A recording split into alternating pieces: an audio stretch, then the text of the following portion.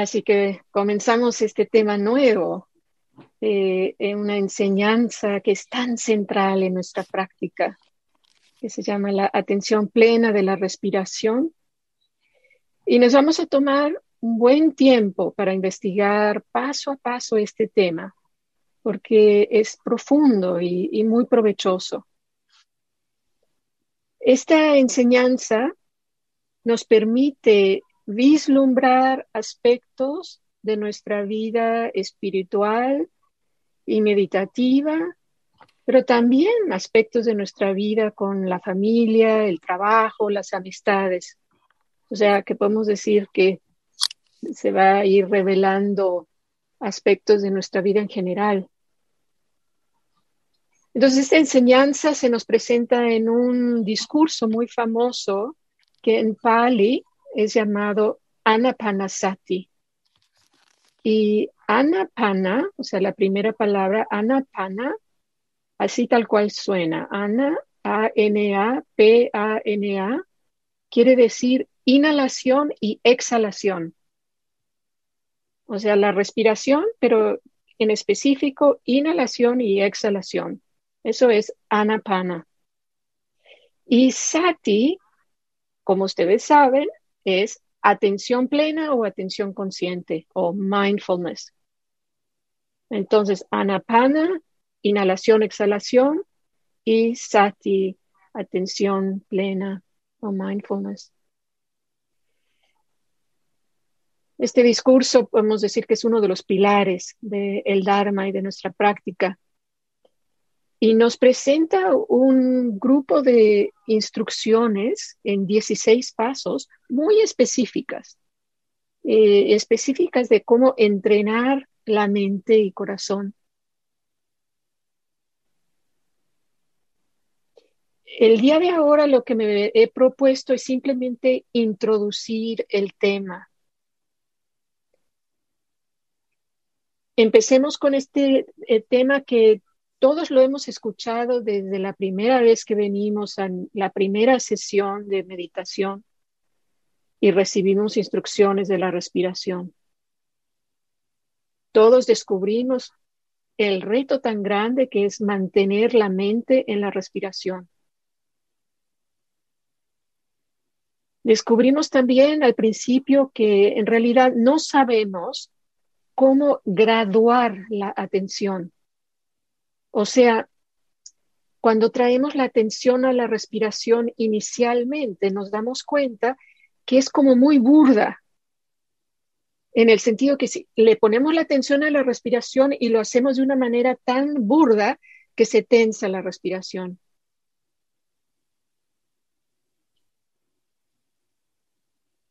También descubrimos que esto de la respiración no nos parece lo suficientemente cautivador. Nos parece demasiado monótono o sutil, porque la mente está acostumbrada a experiencias más llamativas, ¿no? Menos efímeras.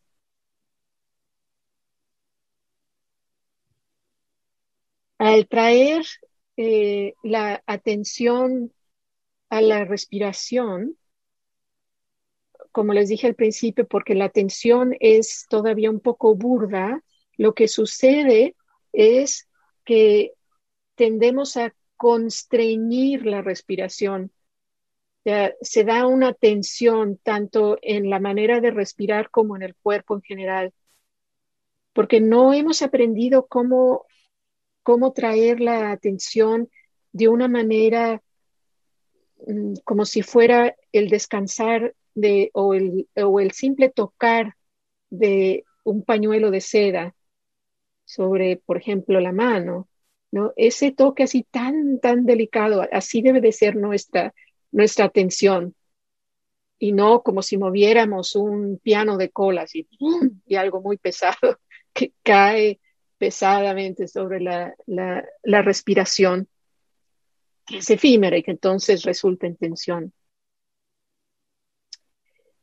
Otra cosa que descubrimos, que mencioné la semana pasada, es que necesitamos aprender a diferenciar lo que es percibir la respiración y manipular la respiración. Son dos cosas distintas.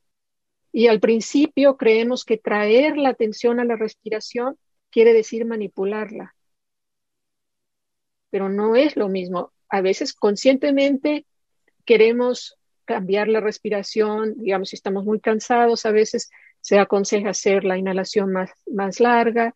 Esa es una cosa, estamos interviniendo, pero que nos quede muy claro cómo podemos observar la respiración sin manipularla.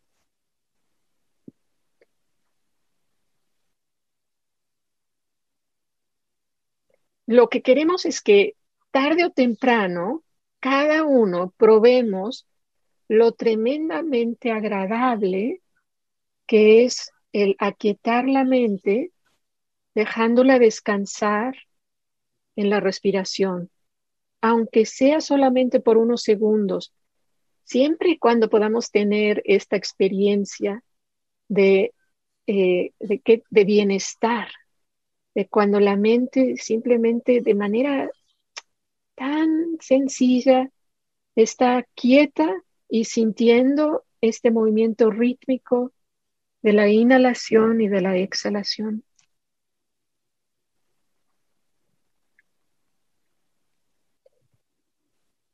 En mi propia práctica me he dado cuenta que no solamente es muy agradable en el momento esta sensación de el tono del sentir tan agradable cuando logramos aquietar la mente, sino también vamos a descubrir que cuando logramos aquietar la mente, digamos, en nuestra meditación de la mañana, tiene un efecto para el resto del día. ¿Se han dado cuenta?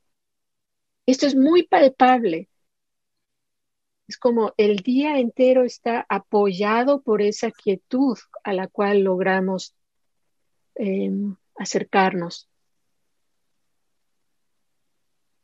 Y este es hacernos conscientes de los beneficios y sentirnos inspirados por la quietud de, del tono del sentir tan agradable cuando aquietamos la mente enfocada en la respiración,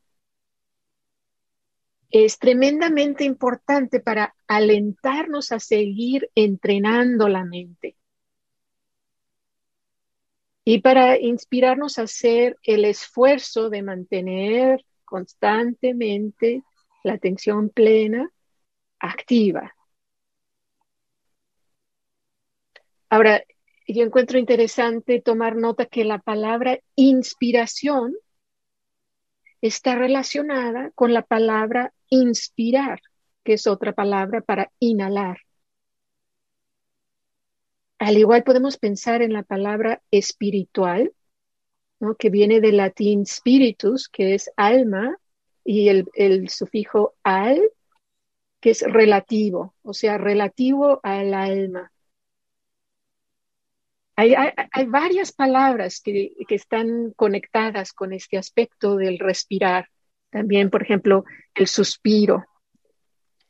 Pero en general podemos decir que en varias culturas el respirar a menudo se asocia con algo muy profundo, interno y espiritual, tal como el alma, la mente, el corazón. Se trata de nuestra esencia, de algo muy íntimo.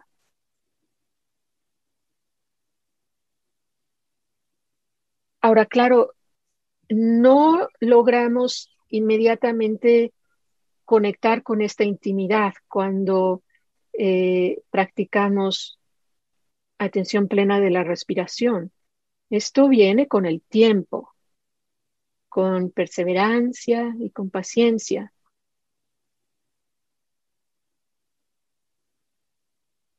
Me gusta mucho cómo Gill dice que la contemplación de la respiración tiene el potencial de revelarnos, por un lado, lo más íntimo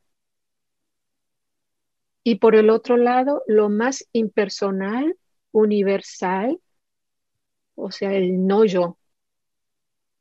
Ambas, ambos nos revela esta contemplación de la respiración. Y si nos da tiempo al final de la meditación, será interesante dialogar juntos. ¿Cómo lo entienden esto? Que la contemplación de la respiración nos puede apoyar tanto en descubrir esto de lo más íntimo, por un lado, y al mismo tiempo, por el otro lado, lo impersonal o universal de lo que es el no yo.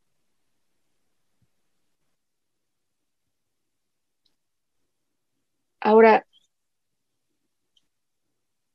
el entrenamiento de la atención plena, de la respiración, nos va a ir mostrando que toda nuestra vida se puede vislumbrar en esta contemplación de la respiración.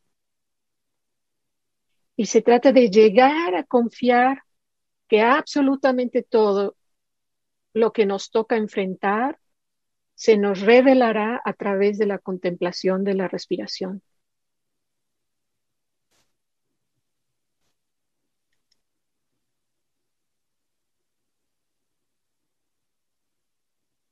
Nos entrenamos a notar cómo cambia la respiración cuando ciertos pensamientos surgen, ¿no? Queremos ver claramente cómo la respiración es un indicador potente de lo que es real en nosotros y también en nuestro entorno. La respiración puede servirnos como el espejo más verídico de lo que es en el momento.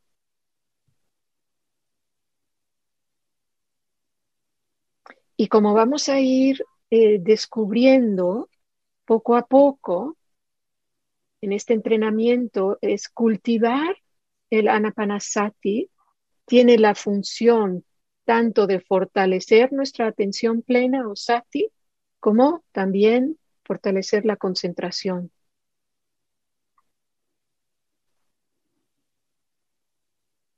Ahora lo que quiero hacer es adentrarnos un poquitito nada más en el discurso, o sea, nada más en lo que son las instrucciones preliminares que nos da el discurso, que para quien quiera apuntar el número es MN, o sea, Majjhima Nikaya 118. Y hay una parte que es especialmente interesante para nosotros en lo que es las instrucciones preliminares, que se las leo y luego vamos a ir desempacando qué es lo que quiere decir. ¿De qué manera, practicantes, la atención plena en la respiración debe ser desarrollada y cultivada para que sea fructífera y beneficiosa?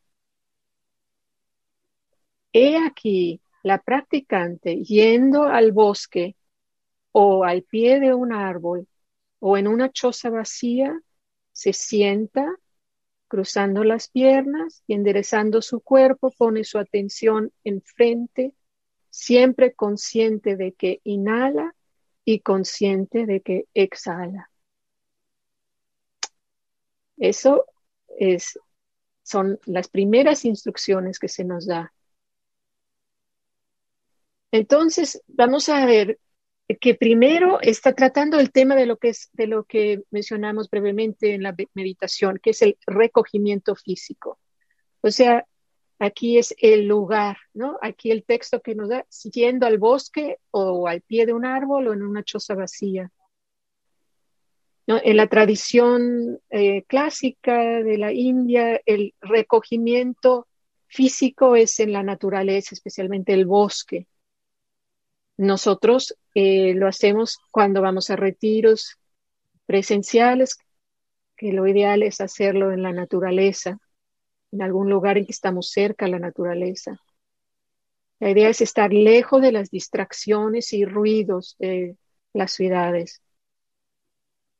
Se menciona un árbol, ¿no? Que nos provee sombra, la choza, protección de las inclemencias del clima y los peligros de animales. Ahora, para nuestro propósito, es importante simplemente ver dentro de nuestra realidad en casa, escogemos el espacio que nos ofrezca el recogimiento mayor.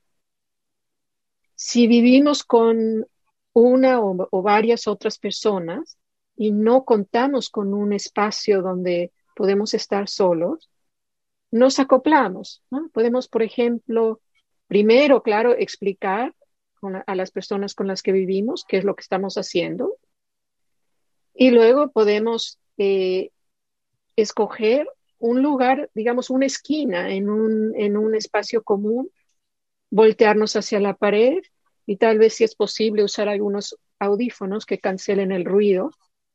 Y de esa manera creamos dentro de nuestra realidad lo más propicio a tener algo de recogimiento físico.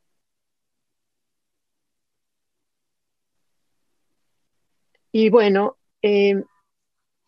pronto regresaremos a las sesiones presenciales para los que viven cerca y entonces tendrán un espacio que está diseñado para tener este recogimiento físico. Ahora, ¿se recuerdan ese pasaje que dice sentándose, cruzando las piernas y enderezando su cuerpo? Entonces, esto es muy importante, que también vimos en la meditación, es en relación a la postura y alineación, ¿no? Cruzando las piernas es porque, bueno, se trata que no necesitamos nosotros hacerlo de esa manera, pero es sentándose en el piso con las piernas en posición de loto. Sin embargo, nosotros podemos sentarnos sobre una silla y simplemente enfocarnos en este aspecto de tener una base muy firme. Y la alineación física, ¿no? Que es bonito pensar esto que menciona Bikwanalyo, que hay una alineación física y hay una alineación mental. La alineación física es esta espina dorsal que está alineada desde la nuca, el cuello y todas las vértebras. Y la alineación mental, que es el mantener la mente en el presente. ¿No? Esto que les mencioné en la meditación, yo que me lo imagino como dos ejes, el eje vertical que nos da el aquí y el eje horizontal que nos da el ahora, y en donde se cruza, ahí estamos en el aquí y ahora, en el aspecto físico y mental. Y esto es un equilibrio constante, es un equilibrio eh, eh, vivo. No es algo que lo logramos y ya está, sino es constantemente estamos haciendo ajustes. Y es muy agradable cuando sentimos este punto preciso de equilibrio. Ahora, hablemos un poquito en cuestión de las distracciones. Claro que es muy provechoso tener un lugar para la meditación diaria que sea silenciosa. Sin embargo, tenemos que tener mucho cuidado de no caer en este sentido de tengo que tener silencio o en apropiación de mi silencio. Porque una vez que tenemos la mejor opción disponible, soltamos cualquier apego a que tenemos que tener un entorno silencioso.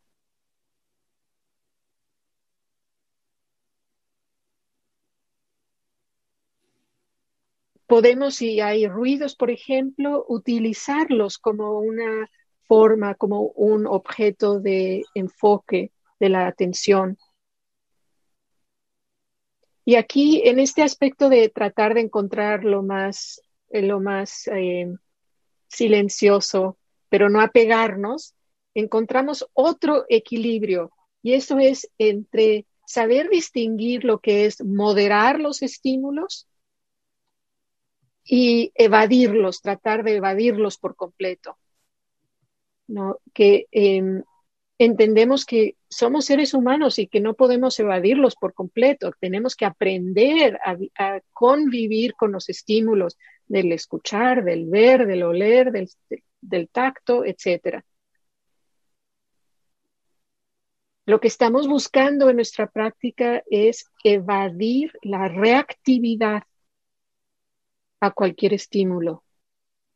Y esto lo van a tener que escuchar muchas veces porque se nos olvida. Porque en teoría decimos, sí, sí, muy bien, muy interesante. Pero la siguiente vez que estamos meditando y alguien hace un ruido en nuestra casa y nos molesta, hay reactividad. Entonces es cuestión de estarnos recordando amablemente, de encontrar este equilibrio, de no ser reactivos con las distracciones. No podemos usar los sonidos como una manera de permanecer en el presente. Ahora, también mencioné en la meditación guiada eso del recogimiento mental. Hay el recogimiento físico, pero también hay el recogimiento mental. Y el recogimiento mental eh, lo vamos a tener solamente, o sea, la base es cuando contamos con un fundamento ético firme. Ahora, no quiere decir que vamos a esperar a empezar a meditar hasta que tengamos una ética perfecta, porque hay que entender que también la práctica misma apoya una vida ética. Así que vamos trabajando ambos y vamos afinando nuestra ética cada vez más y más conforme avanza nuestra capacidad de aquietar la mente, porque vemos más y más claramente a través de aplicar sati.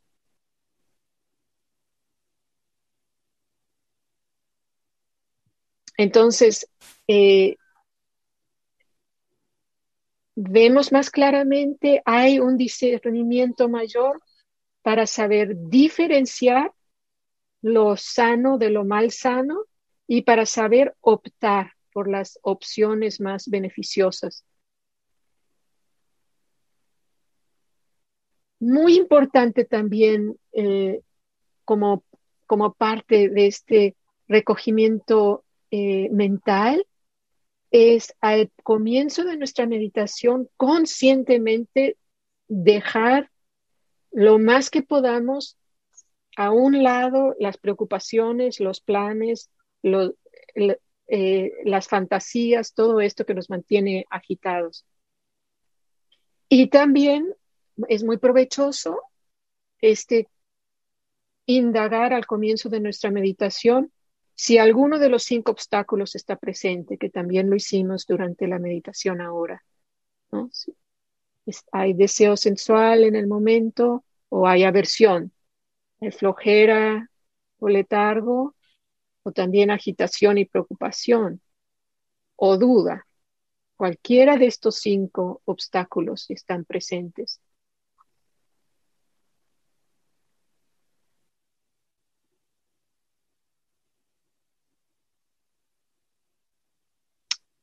Ahora, esta parte de poner la atención enfrente, en inglés es establishing mindfulness for, y se trata en sí de establecer sati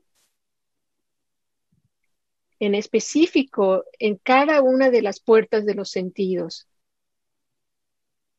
Estar muy conscientes qué es lo que está entrando a través de cada una de las puertas de los sentidos. Y cuando logramos hacer esto, vamos a notar que conduce a un tono del sentir muy agradable, que a su vez nos lleva al contentamiento. Y espero que alguno de ustedes ya haya tenido esa experiencia estoy muy consciente de lo que está pasando y entonces hay este sentido de bienestar y de este sentido de bienestar naturalmente surge un gozo. Y esto, como vamos a ver después, aparece en las instrucciones también. Ahora, la última parte de esta plática es que quiero darles otro, parte de otro discurso como una manera de darles algo de contexto de esta enseñanza. Y es un discurso especialmente bello, porque es el discurso de el Buda cuando comparte con su hijo Rahula, que tenía en aquel entonces 18 años, la enseñanza de la atención plena de la respiración, o sea, anapanasati, o sea, esta enseñanza misma. Para los que no lo saben, la leyenda cuenta que Rahula, el único hijo del Buda, nace el día que el Buda abandona el palacio en busca de la liberación. Y el Buda regresa a conocer a su hijo después de su iluminación cuando Rahula tenía 7 años. Ahora, este discurso que les voy a compartir es cuando Rahula tenía aproximadamente, según los comentarios, 18 años. Resulta que a esa edad, Rahula, como es muy común a esas edades, y somos muy conscientes de nuestra apariencia, estaba pasando por una etapa en que había vanidad.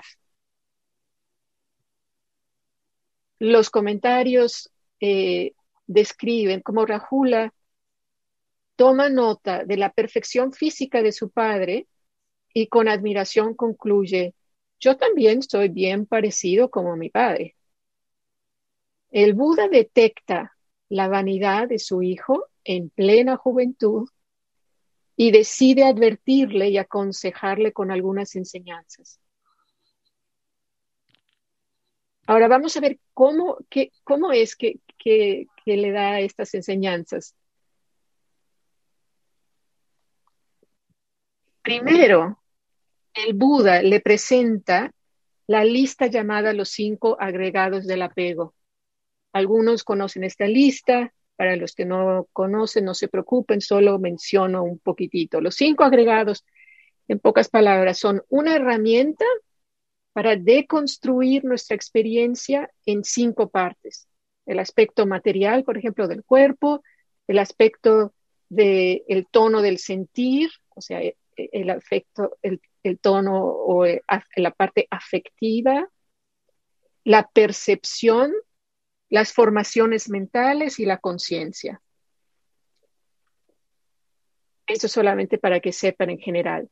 Con esta enseñanza, el Buda busca hacer consciente a Rahula cómo en realidad él no es ni su cuerpo, ni las sensaciones que percibe, ni las percepciones, ni las ideas o emociones que tiene, que surgen, ni tampoco la conciencia, o sea, aquello que sabe. Podemos ver cómo el recalcar la impersonalidad de los 5 agregados es una manera que el Buda está buscando que su hijo vea más allá de su vanidad y que descubra que la vanidad en realidad surge de la ignorancia. Porque como dice el discurso, cualquier materialidad, o sea, el cuerpo, tal como el cuerpo, ya sea interna o externa, burda o sutil, inferior o superior, lejana o cercana, deberá ser vista tal cual es, con sabiduría adecuada. Esto no es mío, esto no es yo, esto no es quien soy. Esto se dice fácil, pero piensen cómo éramos cuando teníamos 15, 16, 17 años, que también hubiéramos escuchado esto. Estamos súper preocupados de cómo nos miramos, de cómo nos miran los demás.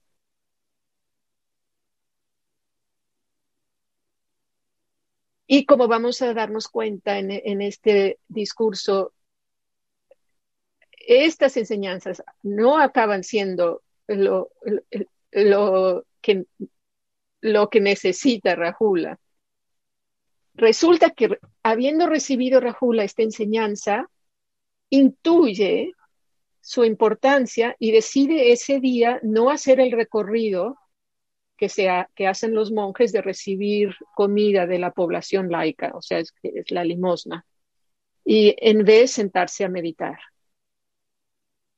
Y el maestro que tenía, o tutor que tenía Rahula, que era el venerable Sariputta, al ver a Rahula sentado y sin saber que ya había recibido instrucciones del Buda, de los 5 agregados, le dice: Rahula, desarrolla la atención plena de la respiración.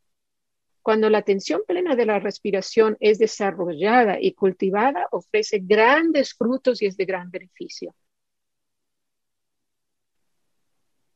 Bueno, entonces, según este discurso, Rahula se sienta a meditar el día entero y probablemente el Buda también. Medita en el día entero hasta en la noche. Podemos imaginarnos que para entonces, ya al caer la noche, habiendo calmado cuerpo y mente, Rahula está listo para hacerle una pregunta a su padre. Me imagino este momento como un momento muy íntimo y tranquilo entre padre e hijo. Después de haber meditado una buena parte del día, Rahula le pregunta al Buda: ¿cómo se desarrolla y cultiva la atención plena de la respiración de manera que dé grandes frutos y sea de gran beneficio? Ahora, la manera que contesta el Buda es muy interesante, porque en vez de darle la enseñanza de cómo cultivar la atención plena de la respiración, le presenta la enseñanza de los elementos: tierra, agua, fuego, viento y espacio. En este caso presenta el espacio como el quinto elemento. ¿Se recuerdan que la meditación pasada, de la semana pasada, vimos los elementos? Y es como una manera muy básica de mirar nuestra experiencia de la manera más elemental. Ahora, ¿por qué presenta el Buda esta meditación en vez de presentarle lo que está preguntando Rahula? Yo diría que es porque el Buda, como el gran maestro que fue y que era capaz de mirar lo que estaba pasando en la mente de su hijo, le contesta de manera que entiende que la enseñanza de los 5 agregados del apego no había logrado aún debilitar el apego de Rahula a su cuerpo. Así que el Buda le presenta esta enseñanza, que a mi parecer es muy directa y primaria, una con la que fácilmente nos relacionamos, ¿no? Los 5 elementos, recalcando cómo este cuerpo consiste en los mismos elementos que todo lo que me rodea. Los elementos internos, como todo a nuestro alrededor, constituye los elementos externos. Y por ende, como no podemos mirar nada de esto como mío, solo después de haberle presentado en detalle la enseñanza de los elementos y una breve exposición de las 4 moradas divinas, o sea, de las Brahma Viharas, que entre paréntesis menciono, esto de las moradas divinas tiene el gran potencial de abrir el corazón. Entonces, solo después de esto, le ofrece a Rahula la enseñanza de la atención plena de la respiración.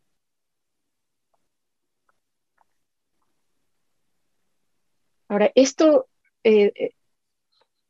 tiene su razón de por qué presenta las enseñanzas de esta manera. No solo por la vanidad que había surgido en Rahula, presenta estas enseñanzas de esta manera, sino porque la enseñanza de la atención plena de la respiración es una enseñanza muy sutil y es necesario tener primero una base muy estable, especialmente en relación al cuerpo, porque estamos lidiando con algo muy efímero, que como nos hemos dado cuenta es muy difícil hacer que esta mente pueda quedarse quieta en la respiración. Entonces, muchas veces tenemos que retroceder y hacer algo que nos prepara para después poder entrar a esta enseñanza que es más avanzada y sutil.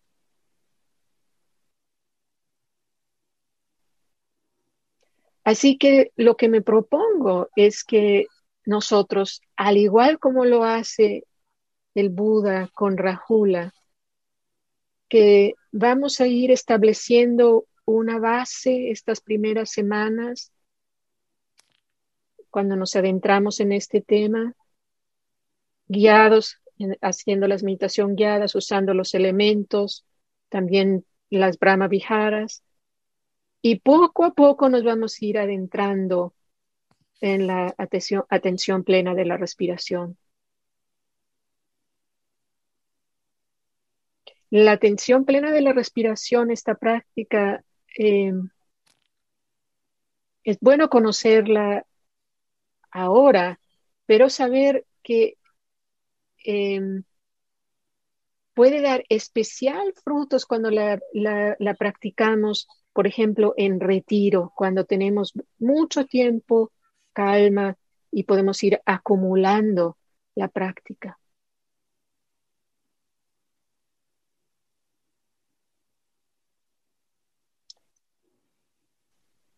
Entonces, para terminar, veamos lo que hemos visto. Miramos el tema en general de lo que es entrenar la mente en la respiración y por qué es que es tan difícil.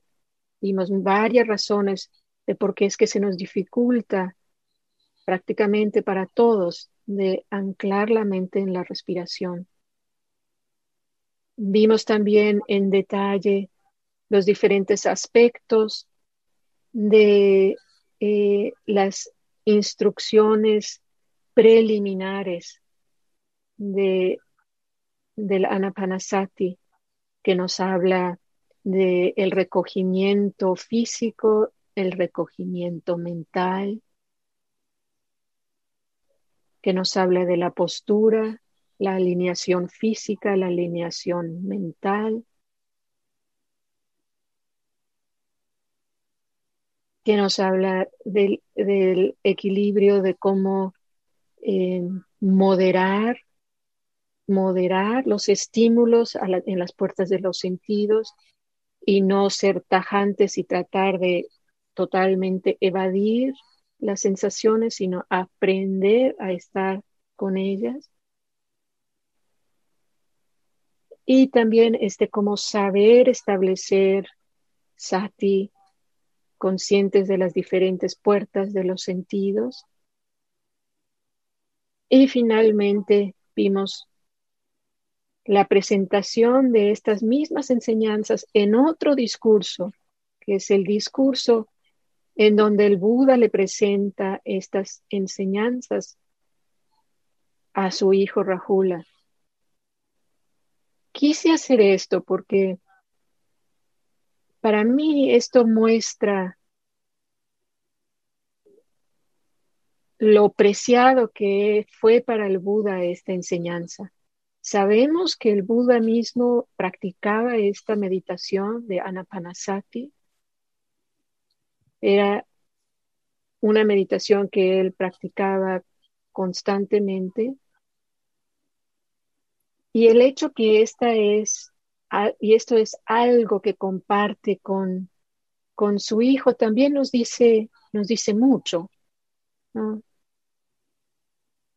Siempre queremos compartir con nuestros hijos lo que valoramos más.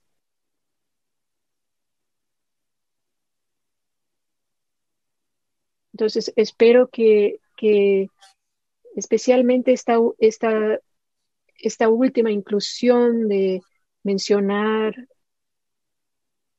esta instrucción del Buda a Rahula sea también para ustedes motivo de inspiración, de que aunque es una instrucción algo avanzada y sutil, que empecemos a conocerla y probarla y poco a poco irnos adentrando y afinando esta capacidad de la mente y corazón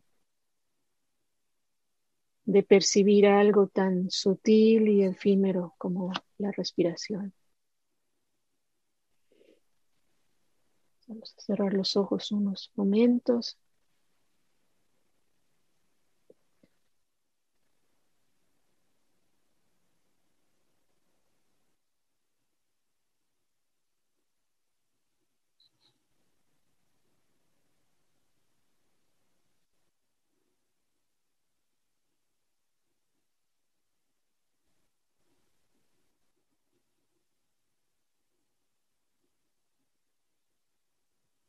Notando cómo hemos recibido esta enseñanza,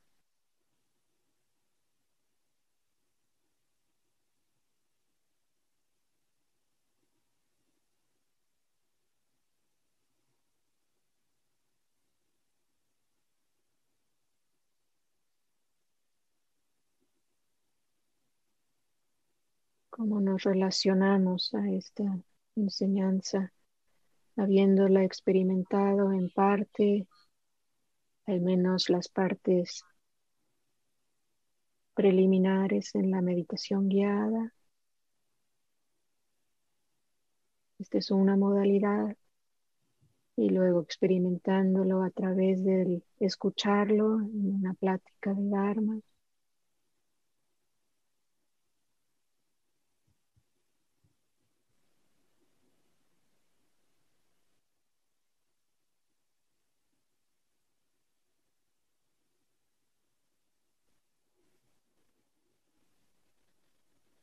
Tomamos un momento para checar si hay algo que quisiéramos preguntar, comentar, aclarar.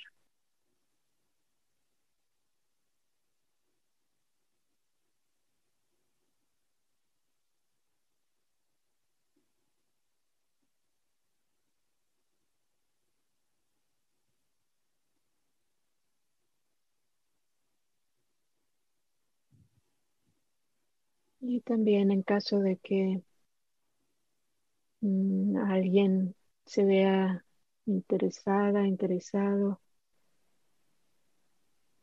les presento esta idea para ver cómo responden a este aspecto de que este entrenamiento de la atención plena, de la respiración, nos revela por un lado lo más íntimo y por el otro lo más impersonal y universal. ¿Cómo lo entiendes? ¿Cómo te lo explicarías? ¿Cómo es posible que al mismo tiempo nos revele estos dos lados tan diferentes y contrastantes?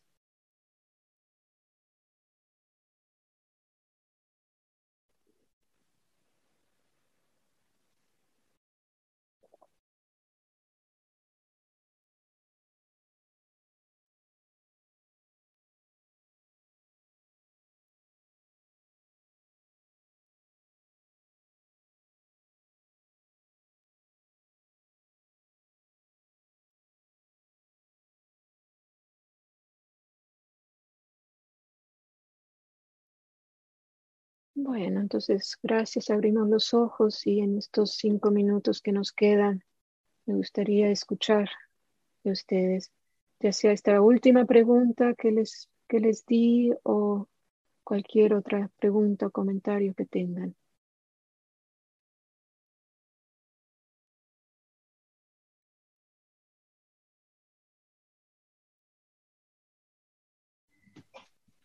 Sí, gracias por la clase.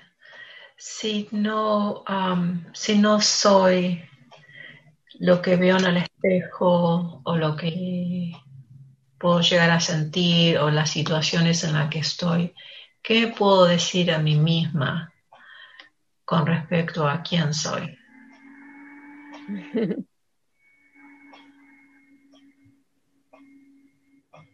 Yo te podría decir, pero creo que sería mejor, Liliana, que viniera de ti. ¿Qué pudieras tú contestarte que te diera un sentido de libertad?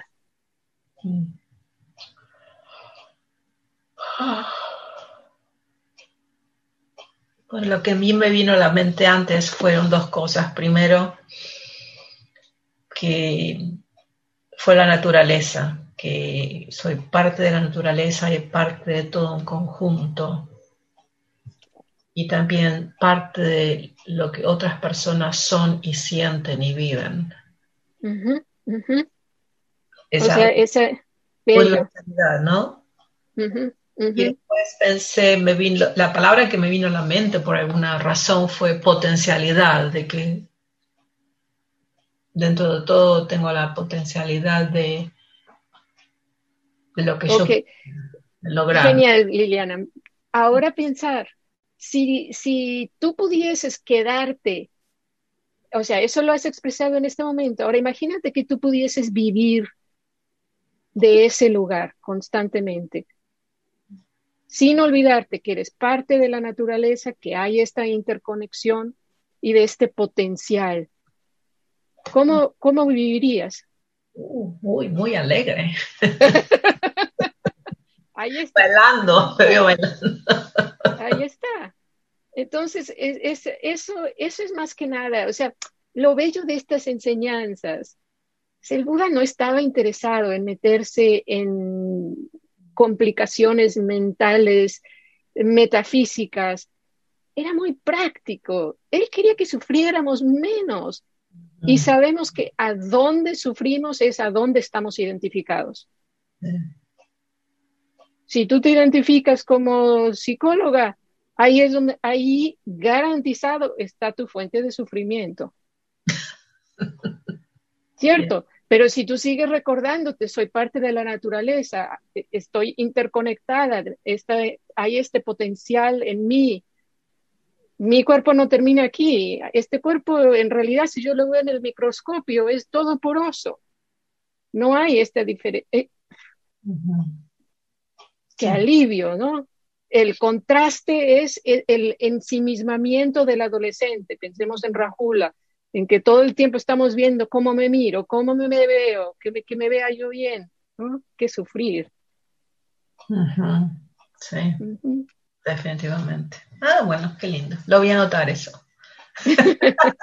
Es hermoso cuando sale la respuesta de uno mismo. Es Gracias. mejor. Gracias, Liliana.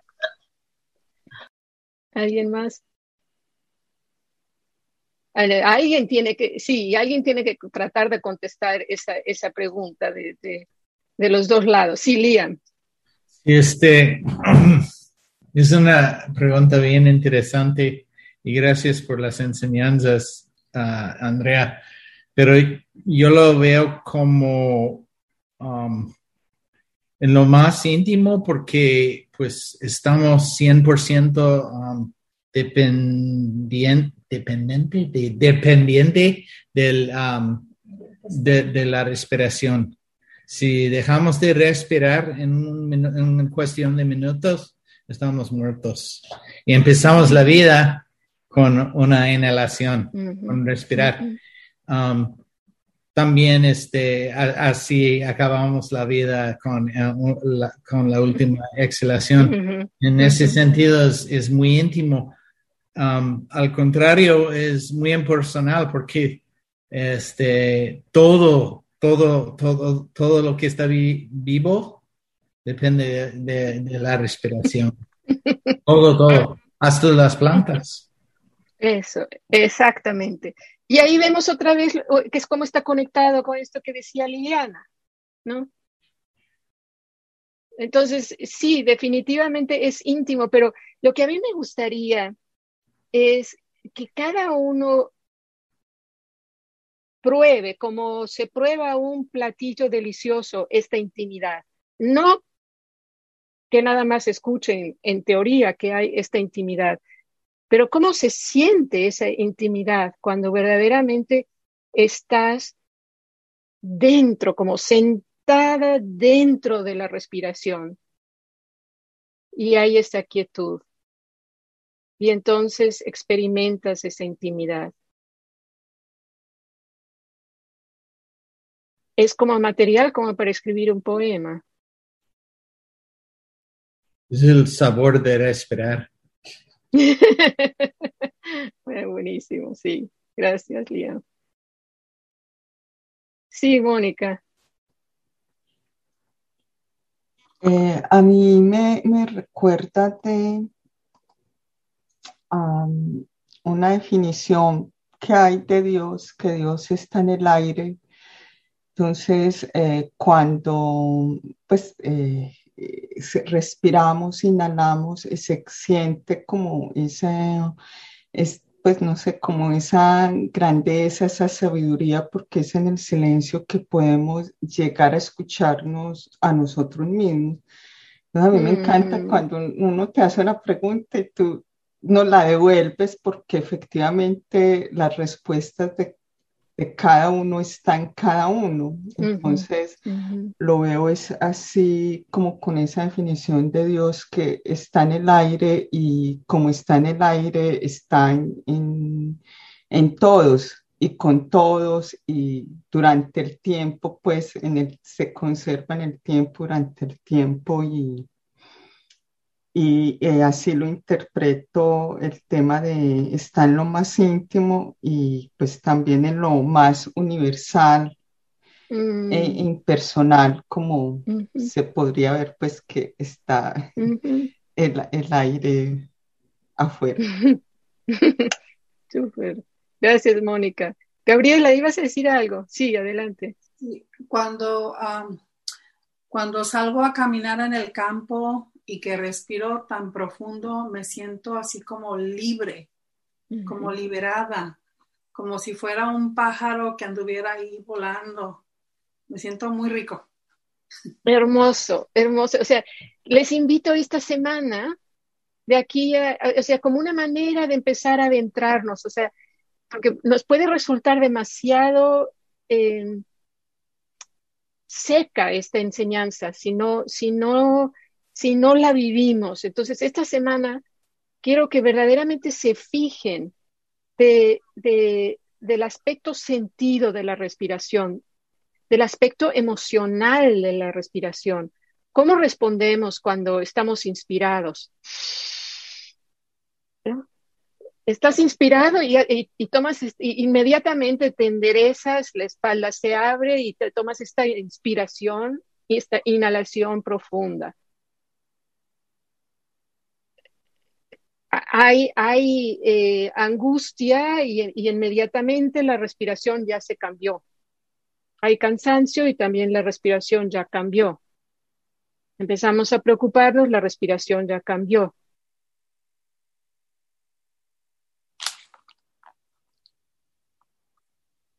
Entonces los invito a fijarse. ¿Algo más o nos sentimos completos?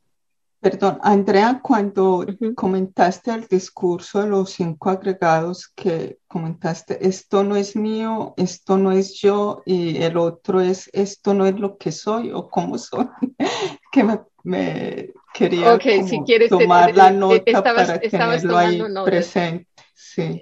Esto no es, ni es, o sea, ni es su cuerpo, ni las sensaciones que percibe, ni las percepciones. Y las percepciones simplemente son las etiquetas que le damos a todo. Ni las emociones que surgen, ni tampoco la conciencia. Entonces, simplemente darnos cuenta, ¿no? Que no somos ninguna de estas 5 partes. Gracias. Okay. ¿Algo más? Ok, ¿estamos completos? Bien, entonces vamos a cerrar los ojos unos segunditos.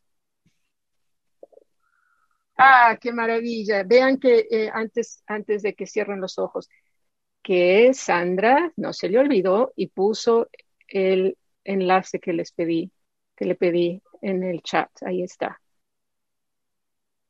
Bien, entonces cerramos los ojos.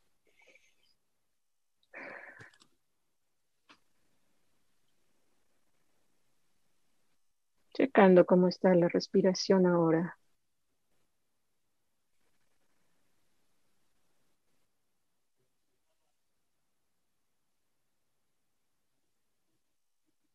Tomamos un momento para apreciar el esfuerzo que hicimos de estar presentes ahora, levantándonos temprano o manteniéndonos despiertos, aunque es tarde en nuestro país.